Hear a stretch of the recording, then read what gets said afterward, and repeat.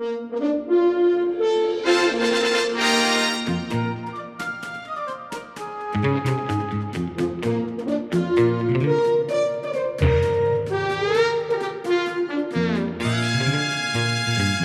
right, final segment. We were talking in the first segment a bit about some PR issues, and I must say I was dismayed to see the cover of the Sacramento Bee last Tuesday, November 29th, that showed a photograph of UC Davis students occupying Dutton Hall.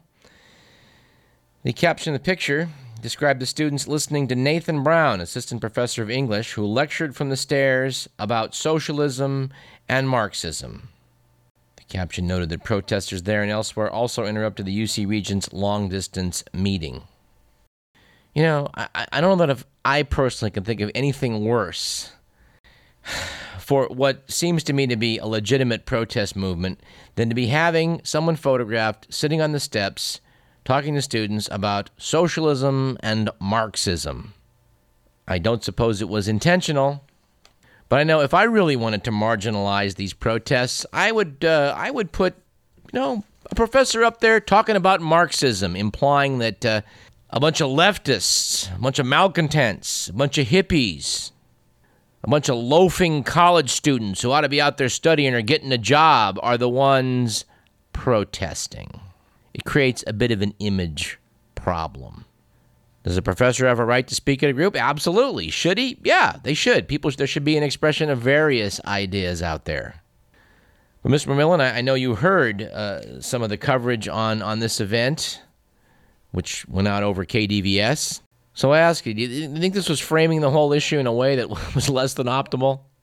Well, the part I heard was just a discussion on capitalism versus socialism and questions about the two various systems. Well, we've said it before in this program, and I think we'll say it again. The second you start talking about isms, people's eyes are going to start to glaze over. We've been looking for a term that describes these kind of words that are sort of shapeless, meaning different things to different people. Words that are incredibly imprecise. Words that are trying to describe a vast amount of phenomenon with one label. Words that are trouble with a capital T. So I think we need to coin a phrase on this program. I don't know if it'll do as well as Catch-22, but we need a word that describes words that send conversations south. So here's one possibility. We're going to call them nebulos. Let's spell it Nebulos. Nebulos. Words that are like clouds, shapeless, hard to define. I think it's a pretty good metaphor, actually. A cloud, you can look up and see a cloud. It's got a shape. It exists. It's up there. But it's very hard to define exactly where those droplets start and where they end and what the actual shape is because it's changing all the time. So we're going to start using that term every time we come across a phrase that just is a deal breaker in terms of intelligent conversation. And since UC Davis has been part of the national Occupy Wall Street movement story, we need to talk about this. I was quite intrigued by the editorial, Sunday, November 22nd, by Stuart Leavenworth in the Sacramento Bee. It was titled, UC Davis Incident Reminds Us That Words, Images Have Power and Can Be Misused. Commenting on the pepper spray incident, Stuart Leavenworth said, UC Davis Chancellor Linda Katehi initially said she was saddened by what happened, but that wasn't strong enough. By Sunday after the event, she had to take full responsibility. That's in quotes. Take full responsibility. And UC President Mark Udorf issued a statement saying he was appalled by images of University of California students being doused with pepper spray and jabbed with police batons. Noted Leavenworth, Udorf's statement seemed bold at first, but critics quickly began to parse it. Was Udorf only appalled by the images he saw? Video images that created a public relations disaster for the university? Or was he appalled by the police action itself, but couldn't bring himself to say it? The media's choice of words also came under attack. Zach Whitaker, a British writer who authors the iGeneration blog, faulted reporters for using the word incident and referring to the pepper spraying, which he said seemed to trivialize it. In his blog post, he'd used the term attack. Body language became an issue. The image of Lieutenant John Pike with his pepper spray quickly went viral, cropped into thousands of pieces of famous art, and Pike's casual demeanor was part of the reason. Wrote Scott Herbold, columnist for the San Jose Mercury, this was not a cop who was threatened. He didn't spray in anger or desperation, but in disdain. And his sheer coolness, the stride, the relaxed angle of his arm reveals the fundamental unfairness of the moment. Noted Stuart Leavenworth. In an editorial that Monday, the Bee became the first major California newspaper to decry the police action and question claims by UC Davis police chief that her officers had little choice but to use pepper spray.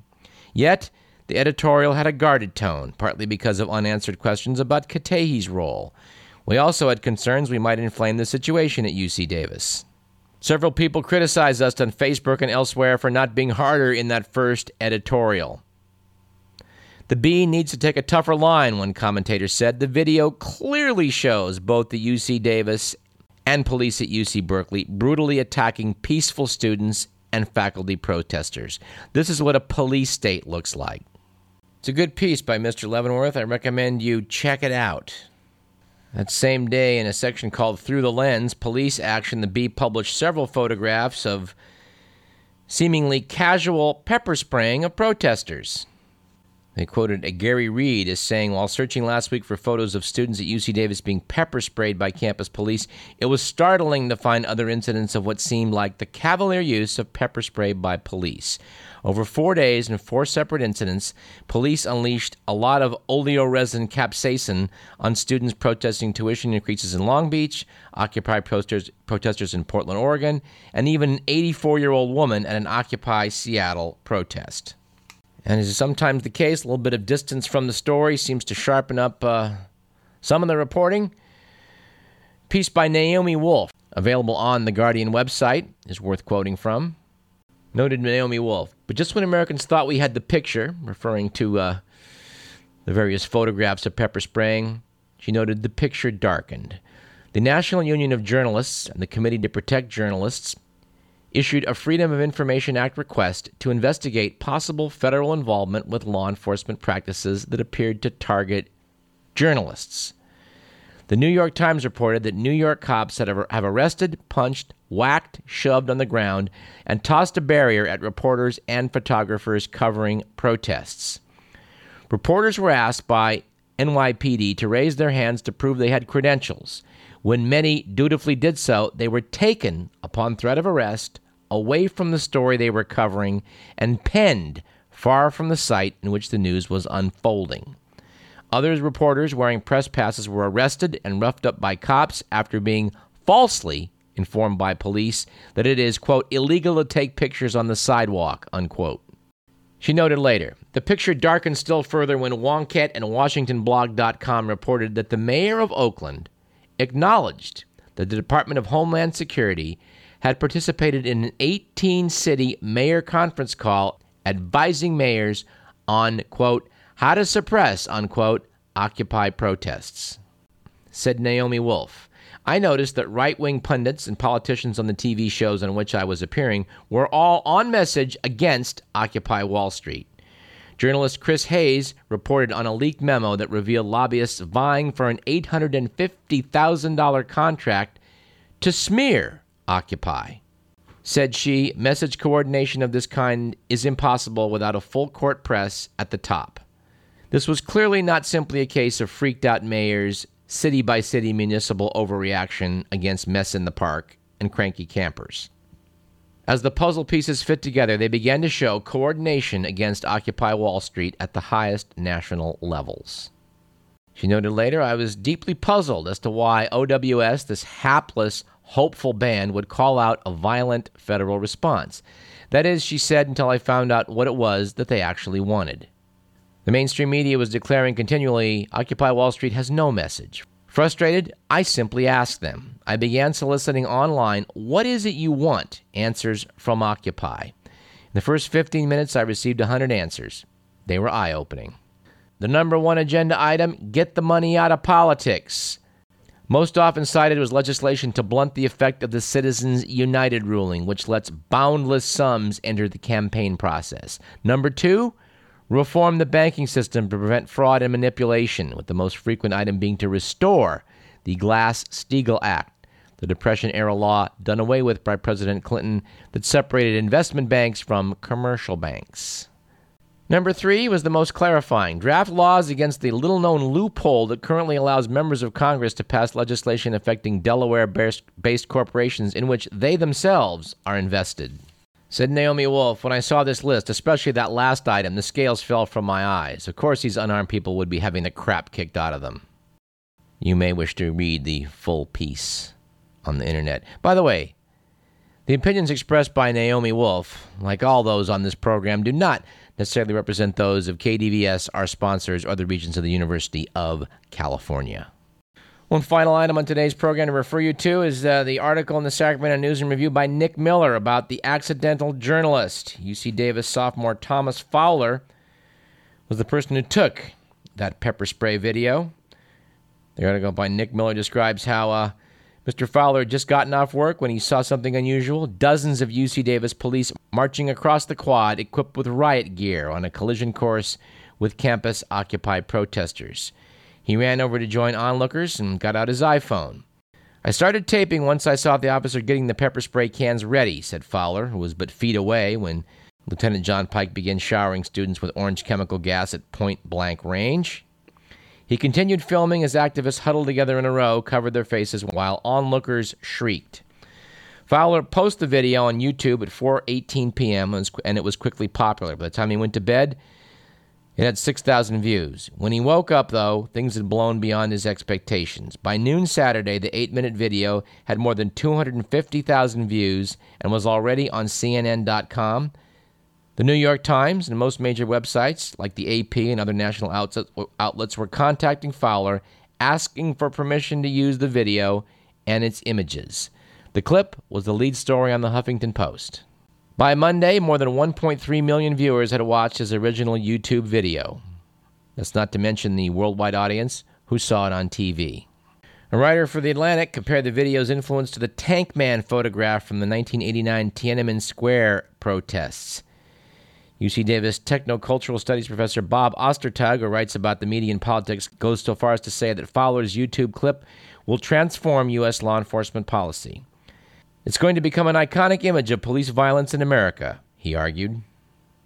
Ostertag also blasted traditional media and the university's initial condoning of police violence, saying if there are people in the administration who don't see the magnitude of sending robo-cops to chemically assault peaceful students, then they need a reality check.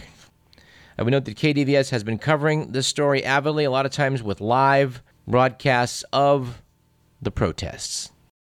I hope that we can pause and take a breath and have a rather dispassionate look back at these unfolding events. Hopefully that our general manager, Neil Rude, will join us on the program next week to do exactly that.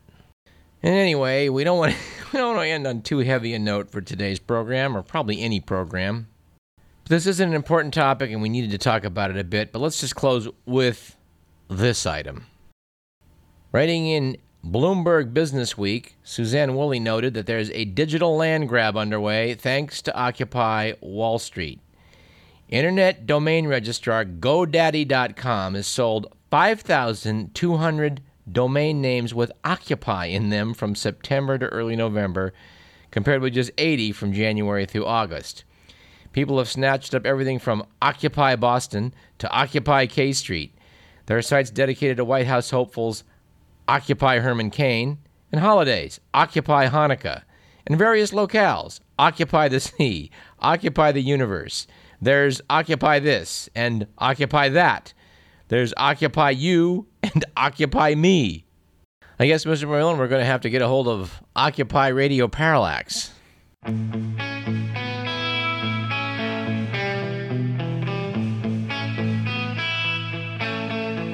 And I think that about wraps it up for today's program. This program was produced by Edward McMillan.